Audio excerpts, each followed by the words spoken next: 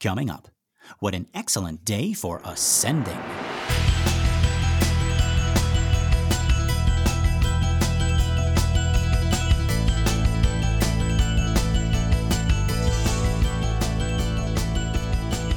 Well, howdy folks, and welcome to Minute 104 of The Exorcist Minute, a show where we endeavor to examine, extrapolate, and excavate The Exorcist, minute by terrifying minute. My name is Lester Ryan Clark. And I'm Keenan Diaz. And we'll be your holy guides on this journey through what some have called the scariest movie of all time. Okay, so our minute begins with Merrin saying, "We may ask what is relevant, but anything beyond that is dangerous." And it ends with Chris looking up at Father Merrin right outside Reagan's room. Yes, folks, this is it. The exorcism is about to begin. I always knew we would get here eventually, and now that we're here, I don't know. I feel like Dimmy. I feel less prepared than I thought I'd be. This is it, folks. This is the part of the movie. Beyond that door is the climax of this film. And yeah, we haven't gone in there yet. And yes, once we do, we still got a battle to fight. But this minute really drove it home for me. We are at the end of the road here, folks. This is it. And every second of this minute is preparing us for that. There is not a frame wasted, nor a line spoken that doesn't give us chills. So let's take a look now. Let's get back to the top of this minute. We have cut from Damien hurrying down those steps of Georgetown U, and now we are back in the house, in the library. Yes, I know it's Daddy's room, but I can't make jokes now. This scene is just too good. So we got to get our jokes out right now, right? So it's Daddy's room. Oh, it's Daddy's room. Daddy's candy. Yeah, yep. Oh, there's Truey. He's seen some shit, and now he's a photo. Where are all the books for Daddy's room? We got ships everywhere. Yeah, scotch, patriarchy, wood paneling, right? Mm-hmm. But actually, two chuckleheads doing a podcast. 5-star rating. 5-star rating. 5-star rating. Yeah. But no, we see books in this. I know. I was surprised when we finally saw books. There are books in this place. But yeah, okay. So in this minute, Keenan, we have walked in on these two priests, these two heroes, and we are struck dumb. And all the listeners said, "Thank God." So you mean struck dumb like we can't say anything? Right. Yeah. Okay, but I'm serious. Like, much like the other characters in Merrin's presence, I am reduced to childlike wonder and awe at this scene. Mm-hmm. So let's have a look. So yes, we open and they are in the study in the library. I think in the book, that is where they have set up a makeshift bedroom for Merrin. Mm-hmm. Once again, we are shooting into a corner, and the center of the frame is lit up by a lamp on the little corner desk. Keenan, this is an angle, a shade, a color, and a feeling that we have never felt in this room before. Like we almost might not even notice it's Daddy's room. Right? Agreed. Yeah, absolutely. Yeah, we might think it's like a new room that we haven't seen. And yeah, that's because of how this shot is laid out, folks. But diegetically, I like to think that's because of Merrin and what he brings to the scene. We see these two men are preparing for battle, right? They're now in the process of gathering the holy items and putting on the holy vestments. We see both men are already wearing their cassocks. Merrin says, "We may ask what is relevant, but anything beyond that is dangerous." Right? Now, folks, this is a continuation from last week. Merrin began this warning by saying, "Especially important is the warning to avoid conversation with the demon." And so now we got the second part of that. We cut, and now we got a medium shot of Damien as he is putting a sweater on over his cassock, immediately reminding us of where they are about to go. We figure Merrin has already put one on, or he just doesn't care. That's what I get. I think he doesn't care. Yeah, right. In the back, listening to this, we got two presidents, photos on the wall. We got Truey on the bottom, and above him we got, I think that's Nixon, yeah? And they're looking over Dimmy's shoulder as Merrin speaks. Merrin says, "He's a liar. The demon is a liar." And in a less serious minute, folks, I would have had Nixon, get offended, and he'd quickly realize that Merrin is talking about Captain Howdy. Right? So, I'm terribly sorry. Oh. He's a crook. The demon is a crook. You won't have the demon to kick around anymore. Yeah. Well, I always love a Nixon impression, so I wasn't going to stop you, but that is not Nixon. It's LBJ. Sorry. Ow. But I don't do a very good LBJ impression, so... Oh, yeah. Oh, I thought you were saying that my impression sounded more like LBJ. No. The picture is... No, your picture is great. No, your impression's great, yeah. Okay. The picture is LBJ. Well. Why couldn't it be Nixon? Come back, Richard Nixon. We need you so. Let our cries come unto thee. Richard Milhouse Nixon. Wait, really? That's his real... Oh, yeah, that's his real middle name. Oh, my God. Yes, wow. Okay. Now, it's a heavy scene. We got my seduced. Mom says I'm not a crook.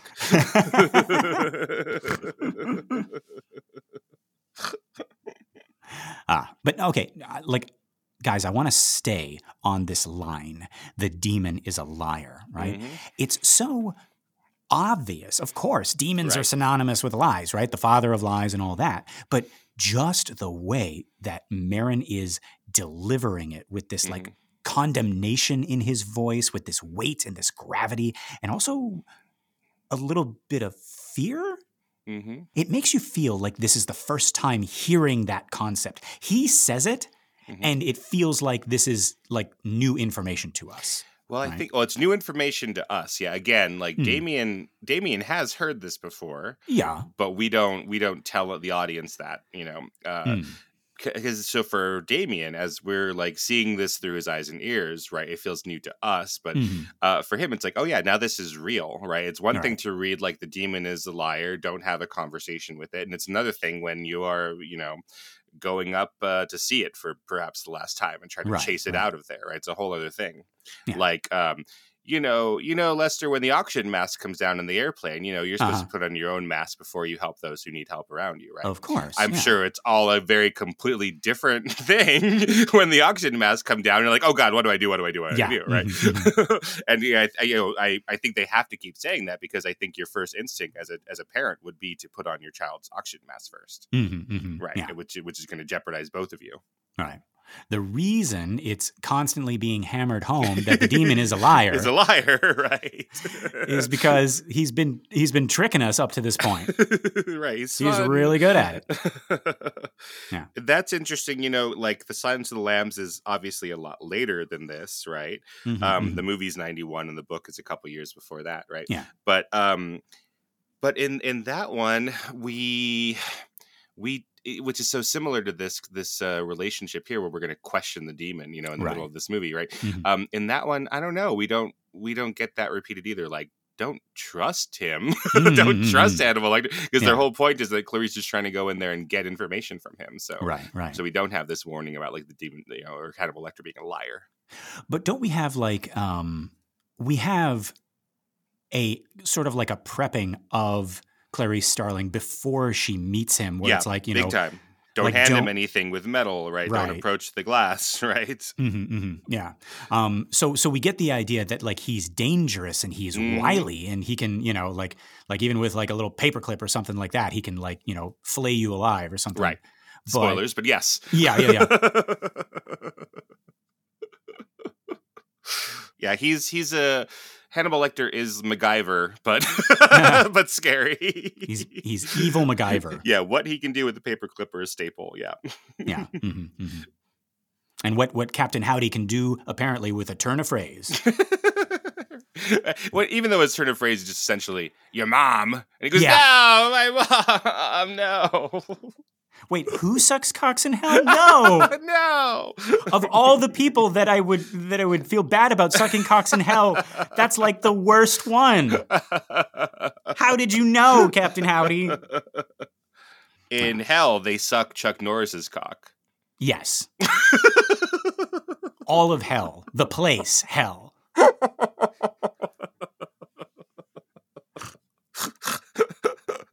is just a sleeve.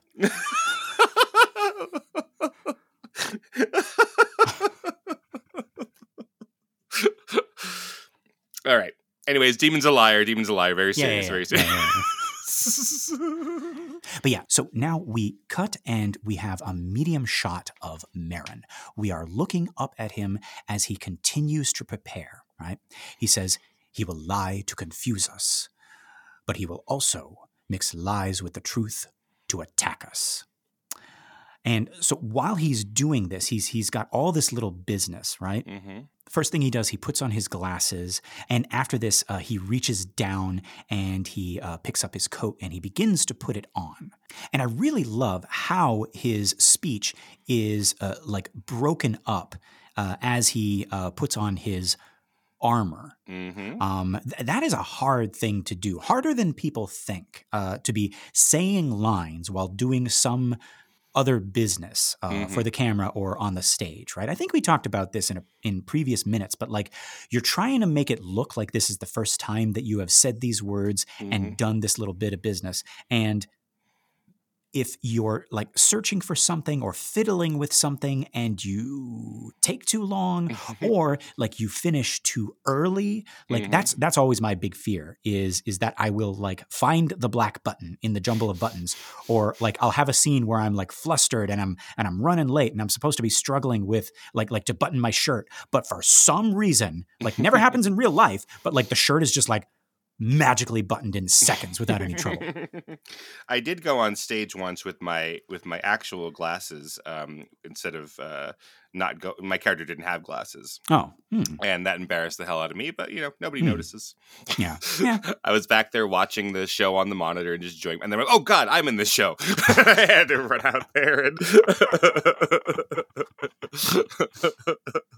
but yeah, Merrin has these glasses that have the wire ear rim things where he has to bend his the glasses around his ear. Yeah. I've never had those. I wonder if the movies make it look comfortable, but I guess the reason they don't have those anymore is because that's very not comfortable. It's you know what though? Like I'm in the studio right now, and every time I look down, these damn new glasses, which help me to see, and I'm like praise the Lord for that. But like every time I look down, they slip off my nose, and I could really use some of Merrin's little grabby earpieces. Yeah, the ones that give your ears a little hug. Yeah, right.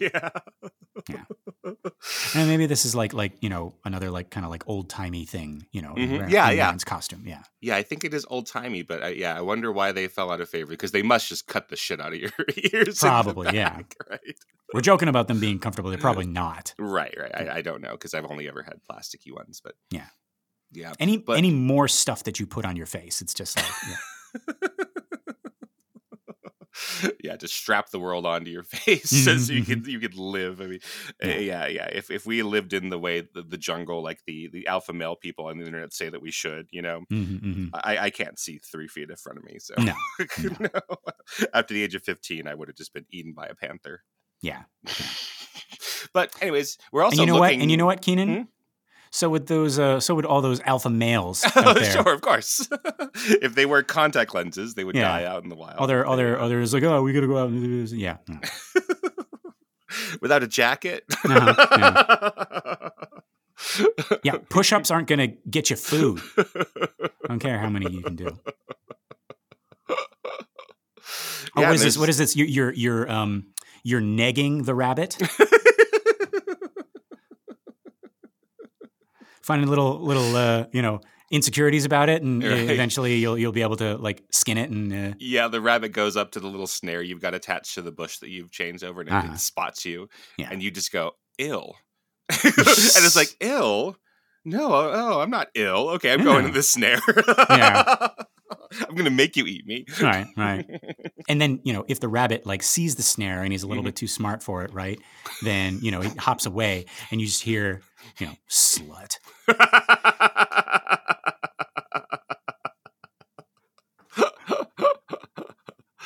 Because that's we're making a joke about the alpha males, folks. Yes. We would never say that. No. But yeah, you can't find protein powder in a cave. No. I don't know where you'd find it. Yeah. At the banks of the river, you're going to find some. I'd be all done. I'd some be creatine, yeah. I have to eat 3 to 6 meals a day. I have to 1 gram of protein per every pound of body weight. That'll eventually become easy. 1 gram. Yeah, if you could find the protein powder source. Well, no, I mean, as I waste away is what I'm saying. Right. 1 gram of protein for every pound of body weight, and it just works that way. But that's a metric and a whatever. No. This is bro science. This is absolutely. There's nothing. No, this is. I'm not saying you should do this, but it is one of those things that, like, as I was kind of like discovering the world of fitness, it was one of those things that was said to me. No, that's just. I'm sure it works. I'm not going to doubt it, but that's interesting. Yeah. Imperial and metric, but that's bro science for you, baby. Yep. Sometimes it helps. Sometimes, more often than not, it doesn't.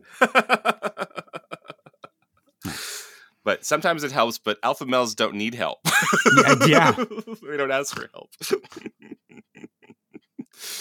So getting back to Father Merrin, I think one of the reasons that this room looks so different and is because, not only are we shooting into a corner we haven't seen before, like we were doing in the living room. We got to see that big window overlooking the town. Here we're looking up at Merrin, so we see a lot of the ceiling, which I don't think we've seen in Daddy's room as much. No, right? I don't think so. Yeah. Yeah, we're usually making them look small, and even again, like when Chris takes over Daddy's room, becomes Daddy temporarily. Like, I don't think we're quite looking like this, like up and empowering her by looking at her on the y-axis and seeing all this ceiling. Yeah. The power she gets is like we put her behind that desk, I think. Right. Mm-hmm. Yeah. It's Daddy's desk now. Yeah. But yeah, so Merrin is still speaking, but we have cut to upstairs, speaking of Chris, in Chris's room, as Merrin says, the attack is psychological, Damien, and powerful. Again, we're shooting into a corner in Chris's room, and Chris is sitting in the demon throne from way back in the hypnotism scene. If you haven't, listen to that episode, folks. That's the one where Reagan is being hypnotized, and they are all in that room, and Reagan / Captain Howdy is sitting in that exact chair. And because Reagan is smaller, and also just like the way that Captain Howdy has her sitting, it looks almost like she's sitting on a throne. And you got Mom and the hypnotist and Dr. Klein, and they're all like attending to her. Like we said, it looks like the hall of the Demon King, right? And they were like all her subjects. Right. But yeah, so now Chris is in that chair. It doesn't look so big and throne-like with her in it. Right. Also from previous minutes, she has brought out that needlepoint that she was working on in Dr. Klein's waiting room. Right? Remember on that episode, like we speculated that it might be like a mother-daughter project with Reagan having drawn the giraffe, and now Mom is filling it in with the needlepoint. And yes, if you go back and look at it, I think it's minute 33. It actually does look like she is further along now in this minute, in minute 104. But right now, just at this moment, she is not working on it. She is sitting there, and now, without the presence of those 2 priests, when she is alone, she looks old. Even older than before. This is the oldest we have seen her in the movie. I don't know if it's the lighting or what, but she looks old and sad. She is possibly contemplating death again. Remember in the book, she was obsessed with the idea of death and the void and what it means to stop existing. But back then, that was in the beginning of the book, she was thinking about it in terms of herself. In the book, it also tells us that before Reagan, she had lost a child, and she might be sitting here now facing the possibility that she might lose this one. If that's the case, I do not know why she is doing that needlepoint. That seems like the absolute worst thing that she could be doing right now. But I don't know, Keenan, like is it too early to think that she might be thinking about death, might be thinking, that this might not work? Because like when she opened the door, she looked so hopeful, and nothing has happened yet to like shake her hope yet. But now there's nothing left for her to do. Right. Except to, think positive thoughts. She doesn't pray. So, Right. whatever that Right. means to her. And yeah, she takes out her needlepoint and she has a little similar to that shot where we had of Sharon alone at her little workstation, right? And then Right. she's she has everything there to do work, but she can't do it. And Right. Chris has the needle in her hand in one hand, and and she has the guide in the other hand underneath the little fabric, and she just can't do any of it. Yeah. Yeah. But is it too early to think she might be thinking about death? I mean, I'm not a parent. You're not a parent. As I don't really understand how parents aren't just paralyzed with fear 24 hours a day about something terrible happening to their I feel children. the exact same way. I just and especially now, oh man, getting older and just kind of noticing stuff on the news, right? And of course, always just noticing the bad stuff. I'm, just recently, a kidnapping case popped up on my For You page on the TikTok, and it just you cut to the family and they are destroyed. They are beside themselves with grief, and I'm just how? Yeah, like any parent, parents, let us know.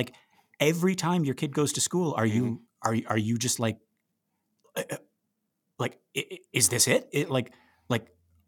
I can't. I say I want kids one day, but I just that's such a big fear. How are you not always thinking about it? So I guess, yeah, Keenan, you're right. She's probably thinking about it all the time. Yeah. Especially if we use the backstory from the book, right? And she's lost a child again. Before she had Reagan, I don't know how you separate those things. And, that is the bravery of having kids. Again, I'm not going to have kids and yeah, I just can't quite understand it. But yeah, you have to let them go every single day to school and send them to college and all this, terrible stuff. And almost always they're going to be okay. Almost always. But, you're just terrified all the time. So now, they're going to go and your kid's going to go into an operation. That's heightened that, right? And now, that's what this is. Yeah. Now this is that, but to the extreme, right? Metaphorically, right? Yeah. Your daughter's going to go upstairs. They're going to have an exorcism, and it could take an hour or it could take months. I don't know if they've prepped her on that. That sometimes exorcism takes months, but in the book, there is a little exchange between her and Karis, and I'm trying to remember now. I don't think he lets that much out. Right. We've been told that by Father Michael or Father Tom to Father Michael, saying that the last time that Merrin did an exorcism, it took months and almost killed him. Right. Yeah. So this could be done in an hour. It could be done in months. Reagan might not make it. Who knows? Or Reagan might kill the priest. I'm sure that's going through her heads as well, because she sees Reagan as having killed Burke. Right. Right. Yeah. And this is just to kind of piggyback off the operation comparison. It's it's an operation where there's really only two things that could happen, right? If the operation doesn't we tried to remove the mole, but it didn't work, right? You can go home now, right? That's not going to happen. They remove the mole, or the patient dies. We tried to remove the mole and it didn't work, and she killed one of the scrub nurses. Yes. Right. So that's going on here, right? And then jumped on the other one's back, and they both jumped out the window. Right. Yeah. Hilarious. Yeah. Starring Leslie Nielsen. Right. Yeah. That's Carrot Top. Yeah. Yeah. Surfing the priest down the stairs. Yeah. But yeah, so we cut from this scene, and we are now in the upstairs hall, low to the ground, just outside Reagan's room. We are moving closer and closer to that door as Merrin continues speaking. He's been speaking this whole time, and he says, "So don't listen. Remember that. Do not listen." Right? And again, we were talking before about the the benefits of having like all of these rules, all of these like be careful of this and that, like watch out for on. Sharon. Watch out for Sharon, of course, right? Right. They didn't listen to that. But no, like having all these like spooky warnings at the top of the movie or at the at near the end, and I really like that this is it that we put that in right here, right? We're inching closer to the door, and he's saying, "Do not listen." It's like it's about to go down, and that's one thing. It's like okay, hold on to that. Don't listen to whatever the demon says, right? But yeah, so, and also I really like that we are getting shots of this house that we have come to know so well.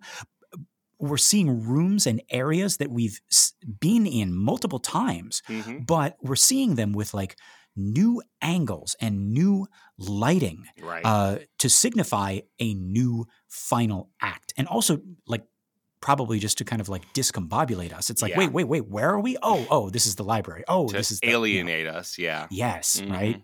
It's like, because how do they scare you with a haunted house that you've been living in for a while? Right. So it has to be new angles, new lighting, and all that stuff. Right. Yeah.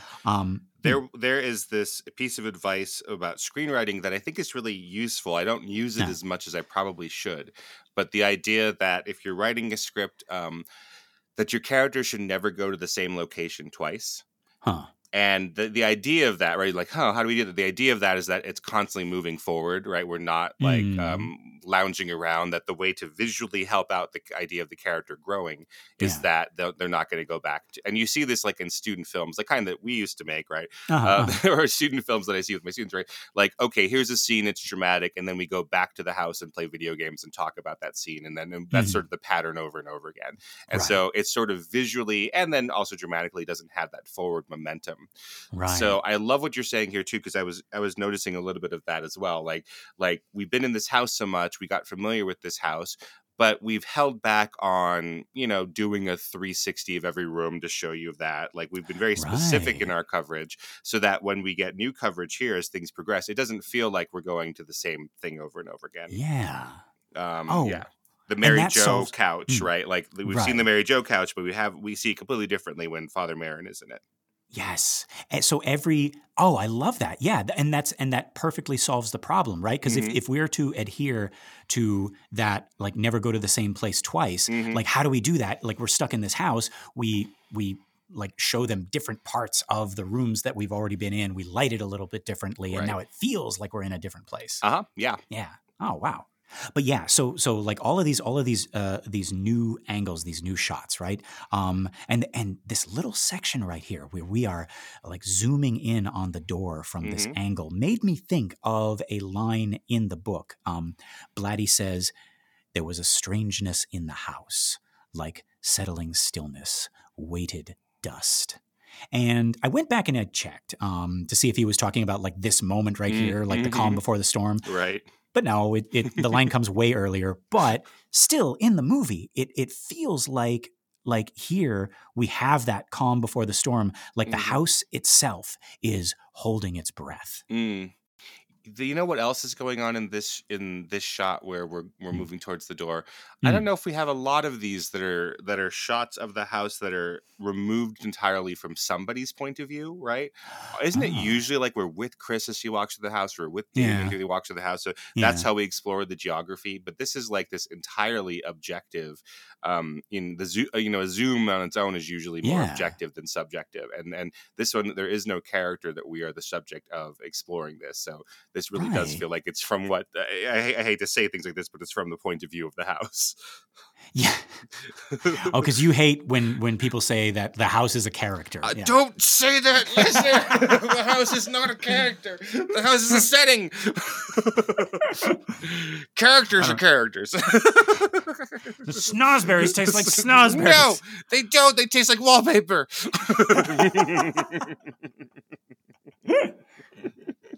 I think I made that joke already. But yeah. But no, like yeah, because I'm trying to think back, Keenan. No, you're absolutely right, because like we have had like tricky, spooky moments when the camera kind of like, moves in between some furniture or something like that. And we're like, it's not the character's point of view. It's more like we're spying on the character. Absolutely. Right. So it's either we're looking at something with the character or we're sneakily looking at the character. Yeah. But this one, there's nobody. There's nobody here. There's nobody here. It's moving in on that door, like from a really, really low point on the rug, right? It's not like, Chris has had a cat this whole time or something like that, right? Which I would appreciate, but yes. Yeah, right, yeah. But yeah, so no, that's a really good point. What would why would we be doing that right now? To remove ourselves from a character's point of view. Okay. Yeah, I guess a little bit like what you're saying. It's like the house is breathing, the situation is breathing, like the situation is terrifying. Even removed from what the people are like, and yeah, because other than that, there's not going to be a lot of time for breather later on. We're going to see a lot of breath, but we won't be able to breathe. We're going to have a lot of conversation, but it's just rising action most of the time. Right. Yeah. This is our last chance to run out of the theater screaming and go see the paramedic who's been stationed in the lobby of the theater. Right. I thought it was like the paramedic was a movie or something. No. Go see, I'm gonna go see the paramedic. Yeah, calm down a little bit. It's right next to The Exorcist.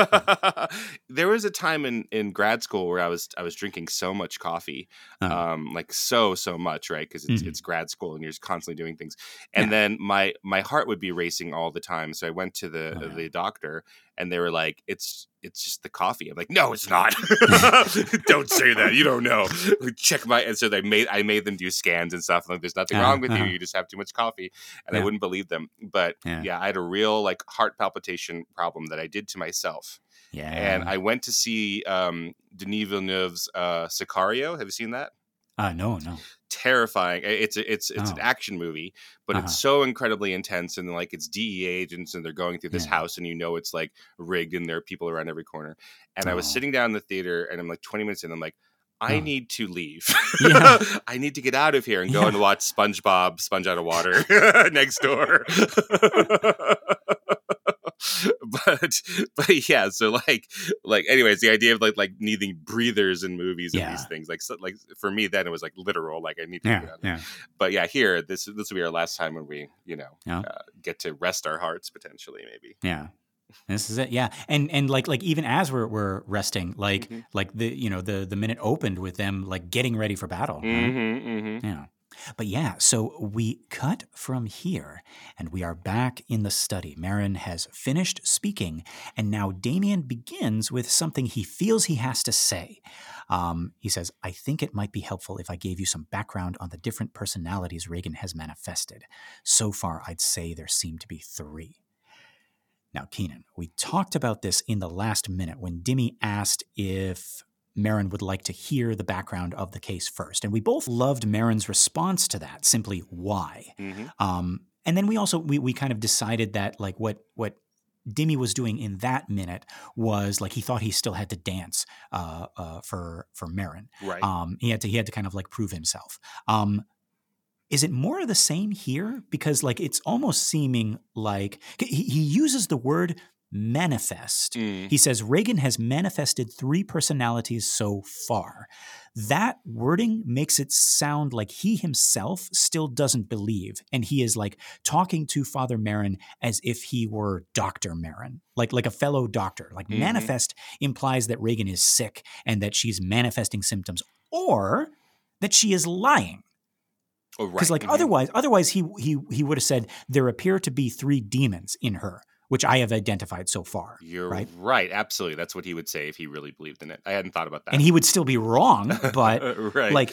like he would be less wrong. Or is this like the previous minute, like more dancing, more PowerPoint? Like I'm just giving you the facts and I'm going to put it on you to decide whether it's a demon or a sick girl. Because we're going to cut in a second, and he continues a little before, getting cut off by Merrin, and he starts to say she's convinced that And then, that's when he gets cut off. That's really interesting. I hadn't thought about that, Lester, to be honest. Yeah. But yeah, that's exactly what he would say. He would say there are 3 demons in her, and here's what I know about the first demon. Here's what I know about the second demon, etc. Right. But he's not saying that. He's still talking about the girl doing this, where Merrin knows, oh no, the girl isn't doing any of this. Yeah, he's here. Right. Merrin is here. They're putting on their priest stuff.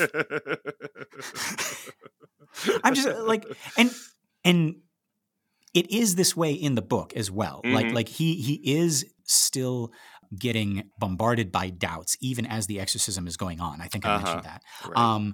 And I guess that's Dimmy's big struggle. That's his big arc.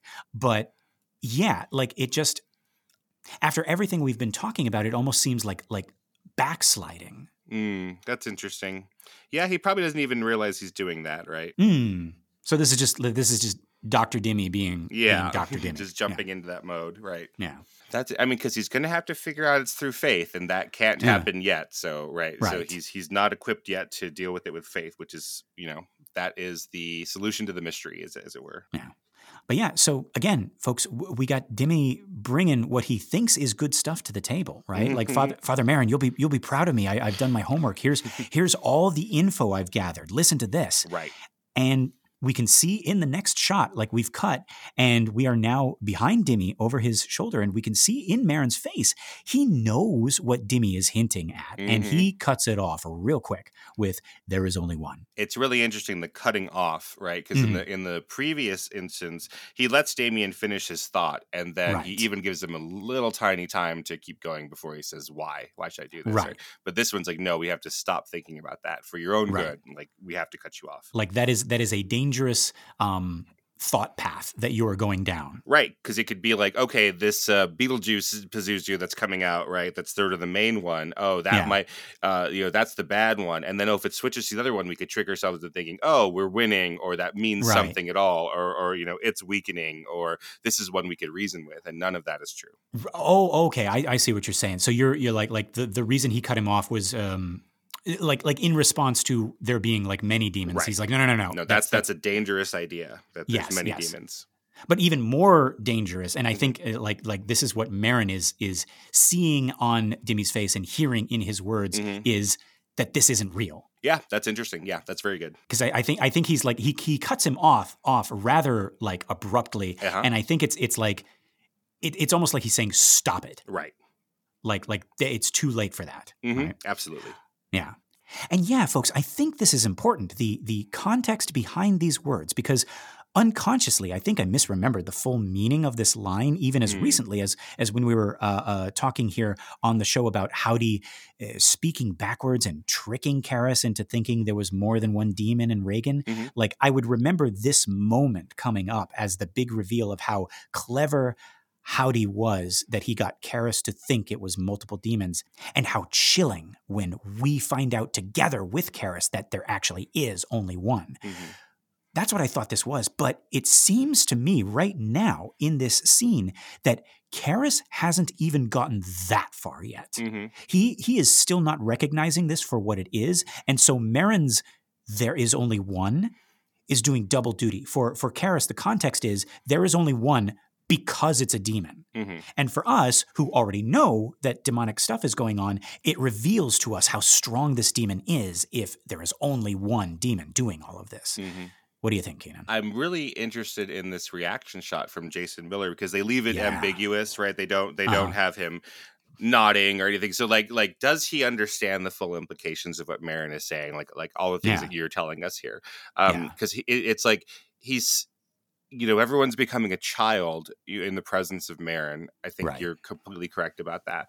And Damien feels like that. He looks so small in the frame and very young and very childlike. And they make his cheeks look fatter and chubbier by lighting him from below and all this stuff. But like he's been reprimanded by his dad, and he feels like it feels like he's stung by that part of it more than the theology of it, or even like the stuff that's going to happen in their operation. So I'm just fascinated by that. And he doesn't like nod and go, okay, you're right, whatever, or he doesn't like have a oh, what does that mean sort of a look. He just seems stung Right. by making a mistake in front of the presence of Merrin. Yeah. I want to talk more about that look in just a second. When we cut to his face. But I also want to just say one more thing about this line, right? There is only one, which I think is important. Throughout the life of this story, from book to movies to parodies to sequels to prequels to requels. And yes, even on this show, the question of the devil versus a devil has come up, right? The book says the devil, and then it switches to a devil. The movie says the devil, and then it doesn't switch back. And pop culture, runs with that, and that's why like all the skits and sketches, feature the devil. And even today, people are like, oh yeah, The Exorcist, that's the one where the little girl is possessed by the devil. And today, more and more people are saying Pazuzu. Right. And listeners remember from previous episodes, I personally don't think it's the devil or Pazuzu. I want it to be Legion for thematic reasons. But guys, okay, all of that aside, whoever you think it is, whoever I think it is, whoever Friedkin thinks it is, whoever Blatty thinks it is, all I know is that when Merrin says this line, there is only one, it sounds like he is talking about the devil. Like I remember watching this as a child and immediately understanding, oh, he's talking about the devil. And this got me thinking very soon they're going to be doing the exorcism. And Merrin is reading or he's reciting from the Roman ritual. And to me, it sounds like the Roman ritual is addressing the devil, right? Ancient serpent, betrayer of nations, begetter of death, prince of murderers, enemy of the human race. Like these are not titles for Pazuzu or Legion or any lowly demon. Like the ritual at least is addressing Satan specifically. And I've seen this in other exorcism stories as well, like even the non-Catholic ones where, like it's another devil and part of it is getting the demon to tell you its name and like, but even there, the exorcism itself is still at least partially directed at Satan. And so, like, bringing it back to this minute, like, whoever this demon is, when Merrin says there is only one, I always read it as him talking about the devil. What do you think? You're right. The ritual talks a lot about Satan. So even as, when Father David Mowry came onto our show and was talking about the belief in unclean spirits and that there are unclean spirits out there, but that it's, under the auspices of everything that is evil and everything that is Satan, right? So the ritual has to address it towards the devil. Right. I think that's going to, again, complicate things when we start talking about Merrin and his backstory, which we will talk about a little bit in this movie, but in the prequels, that's what the whole thing is that they've seen each other before, etc. Right. So I don't know if that means the devil. I mean, in those, but again, you're complicating the canon when you're adding the prequels and such. Yeah, I can still fit both of those things in my head. That Merrin knows that this demon is not the devil.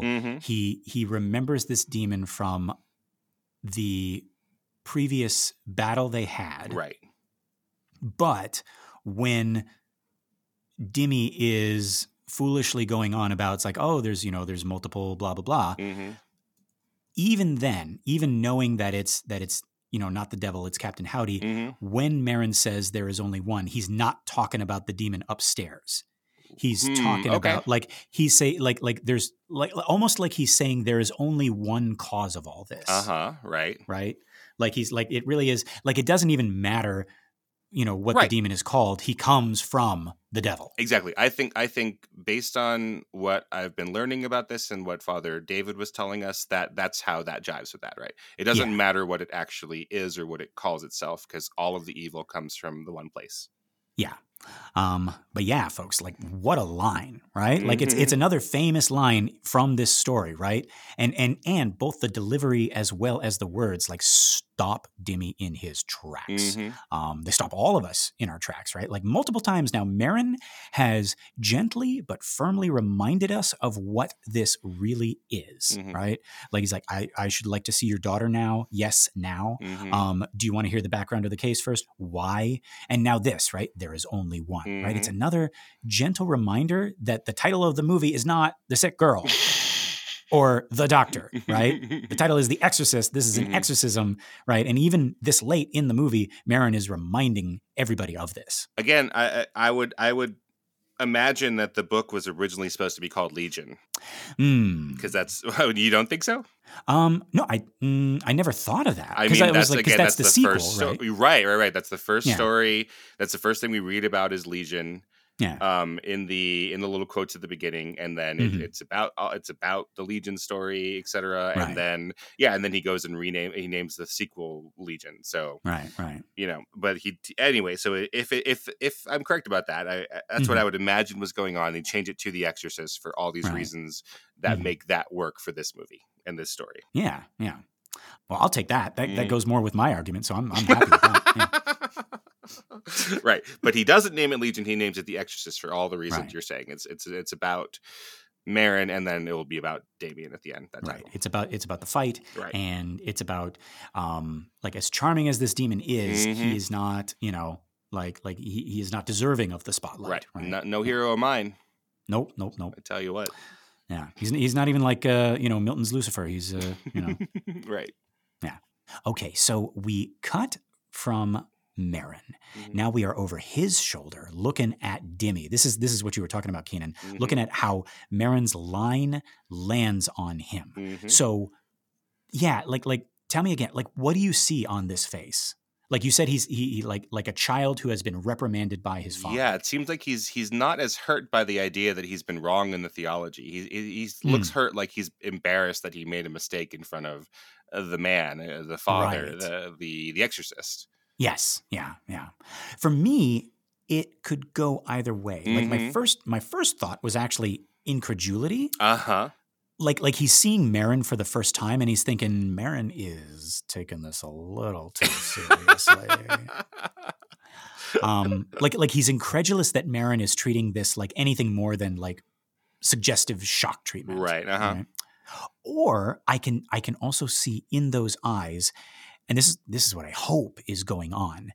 Dimmy is finally realizing that this isn't a game, right? He's having a moment of like, oh wow, I'm really in this. Like this is actually happening. I'm fighting a demon, right? The weight and the severity has finally come home to him from those words. There is only one. I see both of those things in his eyes. I want it to be the latter, but like you have opened up this third option of like it could be just neither of those. It just could be that he feels abashed that Merrin bashed him. It is this ambiguous thing, and the script ends with Merrin's line, but then a good director sees that it's not just about the lines, it's about how you respond to the lines. And we don't give Damien another line that's not in the script to answer the ambiguity of what he's feeling in that moment. Right. It's just shocking. Like he's shocked, and so then we're shocked too, and that's what we need. Right. And it's just like, just this pause. It's like nobody talking. It's just like we're looking at Karras and looking at his reaction. And it's like so ambiguous that we can kind of like fill in the gaps. Yeah. Right. But I love this. Like we cut back on Merrin, and whatever Dimmy is thinking right now, like however this has landed for him, Merrin is done explaining, right? Like he kisses his stole and he doesn't even look up at Dimmy again. Like it feels like he's saying, it's like, I got work to do. You called me here, either keep up or, go home. Right. I'm going to go do an exorcism. Right. And we cut back to Dimmy, and it looks like he's taken the hint, right? Like he hurriedly puts on his surplice, right? But he can't resist another look at Merrin. Like Merrin's done with him. Like he said what he said, and he's moving on. But Dimmy is still shook. And like once Merrin has turned away, he can't help but like steal another look at him, right? Like just like Chris, like once Merrin's eyes are down, like, and he's sipping the coffee, like Chris looks at him, and as that was in this minute, and now like Dimmy's doing the same thing, like he wants to like get a look at Merrin. Yeah, they want Daddy's approval. No, it's exactly that. Like we keep on punning on fathers and the theme of fathers in this thing, folks, but like Merrin really is this person that, having just met him, both our main characters, Chris and Karras, look to him like a father. Yeah. So we cut, and we are once again ascending. through the bars of the railing, we see Merrin walking slowly, deliberately up the stairs to the second floor, to Reagan's room, to, although he doesn't know it, his destiny. I know Dimmy comes back down these steps later. He has a whole conversation with Chris, but Keenan, I don't think Merrin comes back down. I think this is it. I think you're right, yeah. Yeah. They have that moment on the steps, but I don't think he ever comes back down to the first floor. Merrin. Right. I don't think so. Yeah. And he's on the top of the steps, right? Oh, right. Yeah. Dimmy comes down to the first floor a couple different ways. But we'll get to that. Sorry. But no, this is it, folks. If we weren't feeling it before, we're feeling it now as Merrin and Karras walk up these steps. We can hear the demon already, and that is where they are going. It is here in the book that Chris thinks to herself how tall they both look, these two priests. And by that, I think Blatty means she's thinking how heroic they look, like the picture of heroic virtue, straight and tall, like knights on their way to fight the dragon and save the princess, which is exactly what they are doing. And Chris has this moment where all she can see, like all she can articulate, even in her mind, is they look so tall. And I really love that detail. Right. I don't think Damien is actually tall because Father Kinderman makes fun of him, calls him Sal Mineo and John Garfield. Right. Yes, exactly. Right. And also compared to Merrin, oh, sure, like he's got to be like even shorter. Right. Mm-hmm. But like that's the thing is like them going up to this room, they just look tall. Right. Mm-hmm. Right. Like there's an aura about them. Mm-hmm. Right? Yeah. But you know, speaking of both of them, Keenan, I don't know how I feel about this cut as they're both going up the stairs. Do you see what I'm talking about? Oh, yes. There's a very, very prominent jump cut between the two of them. And we haven't used a lot of jump cuts in our movie except in the like dream sequences, right? Where we're looking at one thing and then, bah, there's a howdy, right? Yeah, right. Yeah. So this one is I think, very obvious, right? It doesn't look like we're trying to hide it or something. It's not like... No.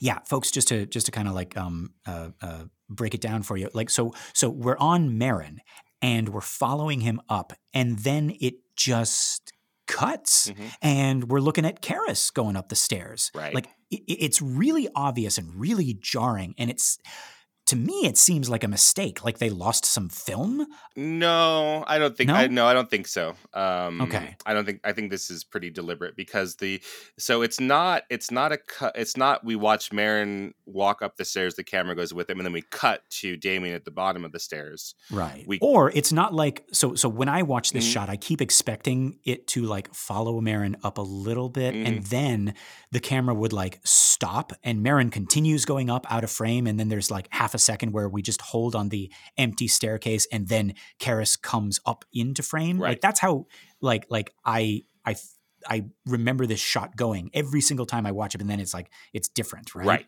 Yeah, it is that the camera follows Merrin up, and then it stops at a particular stair, and then Merrin continues up out of frame. And then before he fully goes up out of frame, basically when his eye touches the top of the frame, then we stay at the exact same elevation, and Damien is moving his way up into the frame there. So we don't start back at the bottom of the stairs, which would be a jump cut that we would our minds would accept more easily. This is a purposefully jarring one that kind of recreates like Damien becoming Merrin, or really following in his footsteps, like on this metaphysical level. But it is unlike any other cut that I could recall in the film outside of the dream sequences. Yeah. If I had to explain this cut and acknowledge that it was on purpose, right? Like how you're explaining, like this could be like Dimmy becoming Merrin. I would say the effect that it creates for me is that time and space are glitching the closer we get to Captain Howdy, right? Yeah. Like whom we can hear is now in his full power. So it's almost like he's affecting the film, right? That's a little bit too meta. That's like What Beetlejuice would do. That's what Beetlejuice would do, yeah.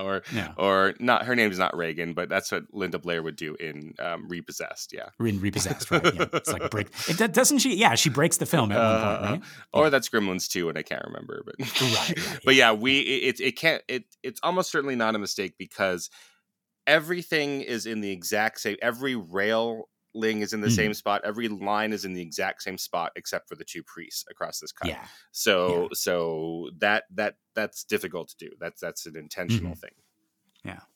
So from here, we cut and we are at the top of that first landing as the two priests continue their ascent. Enjoy your ascent. Enjoy your ascent, yes. Have a nice... No. Yeah. What did the priest go into the perfume shop for? For Ascent? No.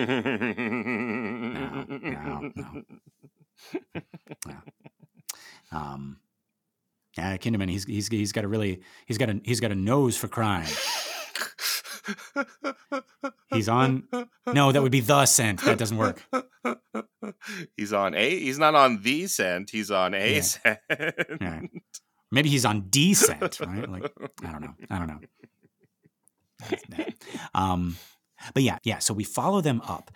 First Merrin and then Karis, and behind them we can see now that all of the family is gathered up here. We see Chris, Carl, Sharon, and we assume Willie is also up there, and they are all keeping guard or holding vigil just outside Reagan's bedroom. And they are participants in this solemn procession. And as the priests ascend, we see Carl move from his place by the railing. It doesn't look like he's moving out of the way, because he would have gone the other way. There's like another way that he can move out of the way.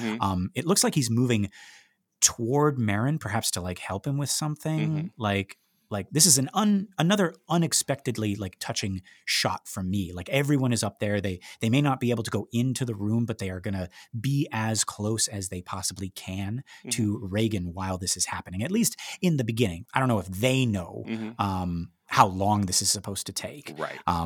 We know eventually that they leave their posts, not because they don't care, but maybe because they realize that they can better help Karis and Merrin by like getting out of their way. And if they need anything like food or water or rest, the family needs to be able to function for them. Right. And I don't know if you could see at the bottom of the frame, they've laid down a little line right at the door that says patriarchy.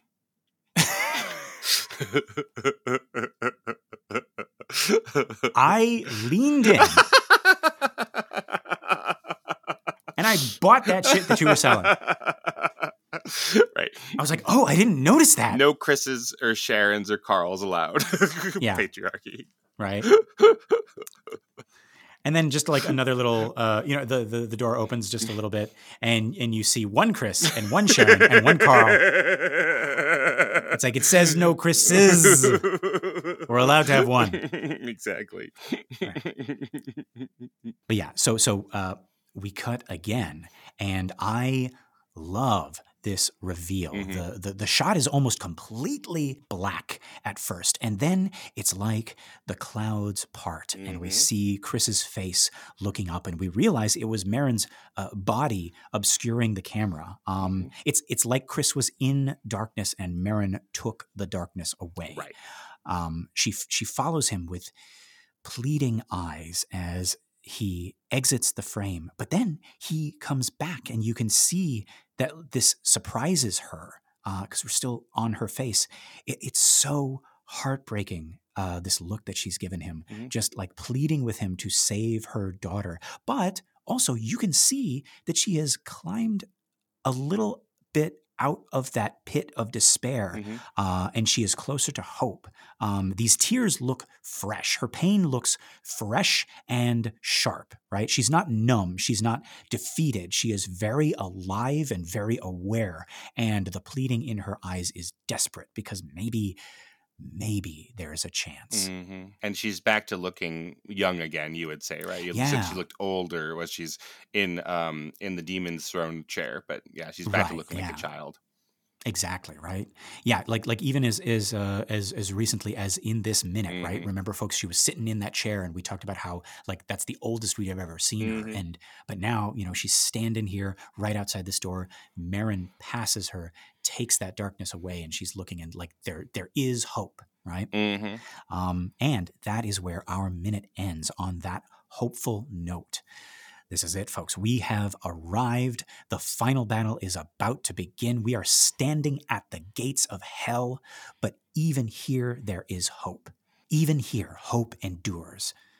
For now, that is all of my notes. Keenan, is there anything else? No, I think we got it. Okay, folks, this has been another excellent Exorcist Minute. I've been Lester Ryan Clark. You can reach me on all the socials as Lester Ryan Clark. And I've been Keenan Diaz. You can find me on Letterboxd and Instagram at Howdy Keenan. Yeah, we got our listener group, Compelling Conversations. Go check that out and request to join, and we'll let you in here with us. Thank you so much to everyone who has shared the show by word of mouth or on social media, and a big thank you to everyone who has given us a 5-star ratings on iTunes or Spotify or wherever you listen to our show. We really appreciate that. It's going to help our little podcast grow and find more cool people like you. All right, Keenan, are you thinking what I'm thinking? I think I am, Lester. Folks, until next time, the power of bro science compels you.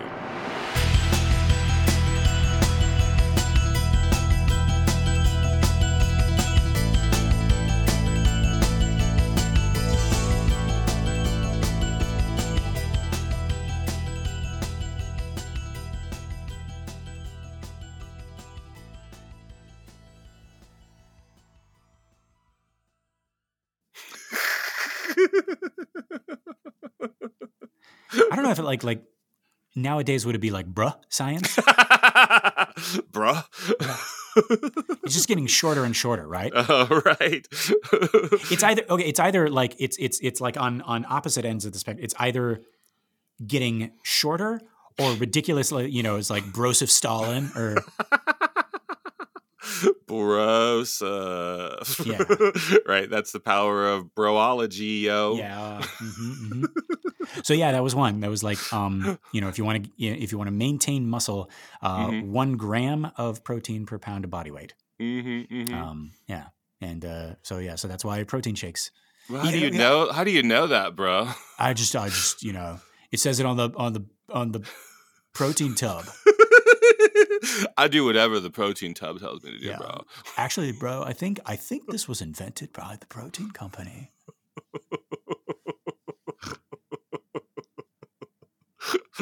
No, I heard Neil deGrasse Brosen say it, man.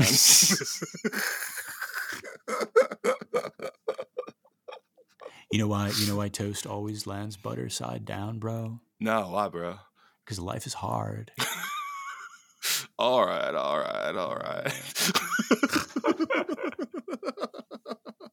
Is Matthew McConaughey a bro? Oh, definitely.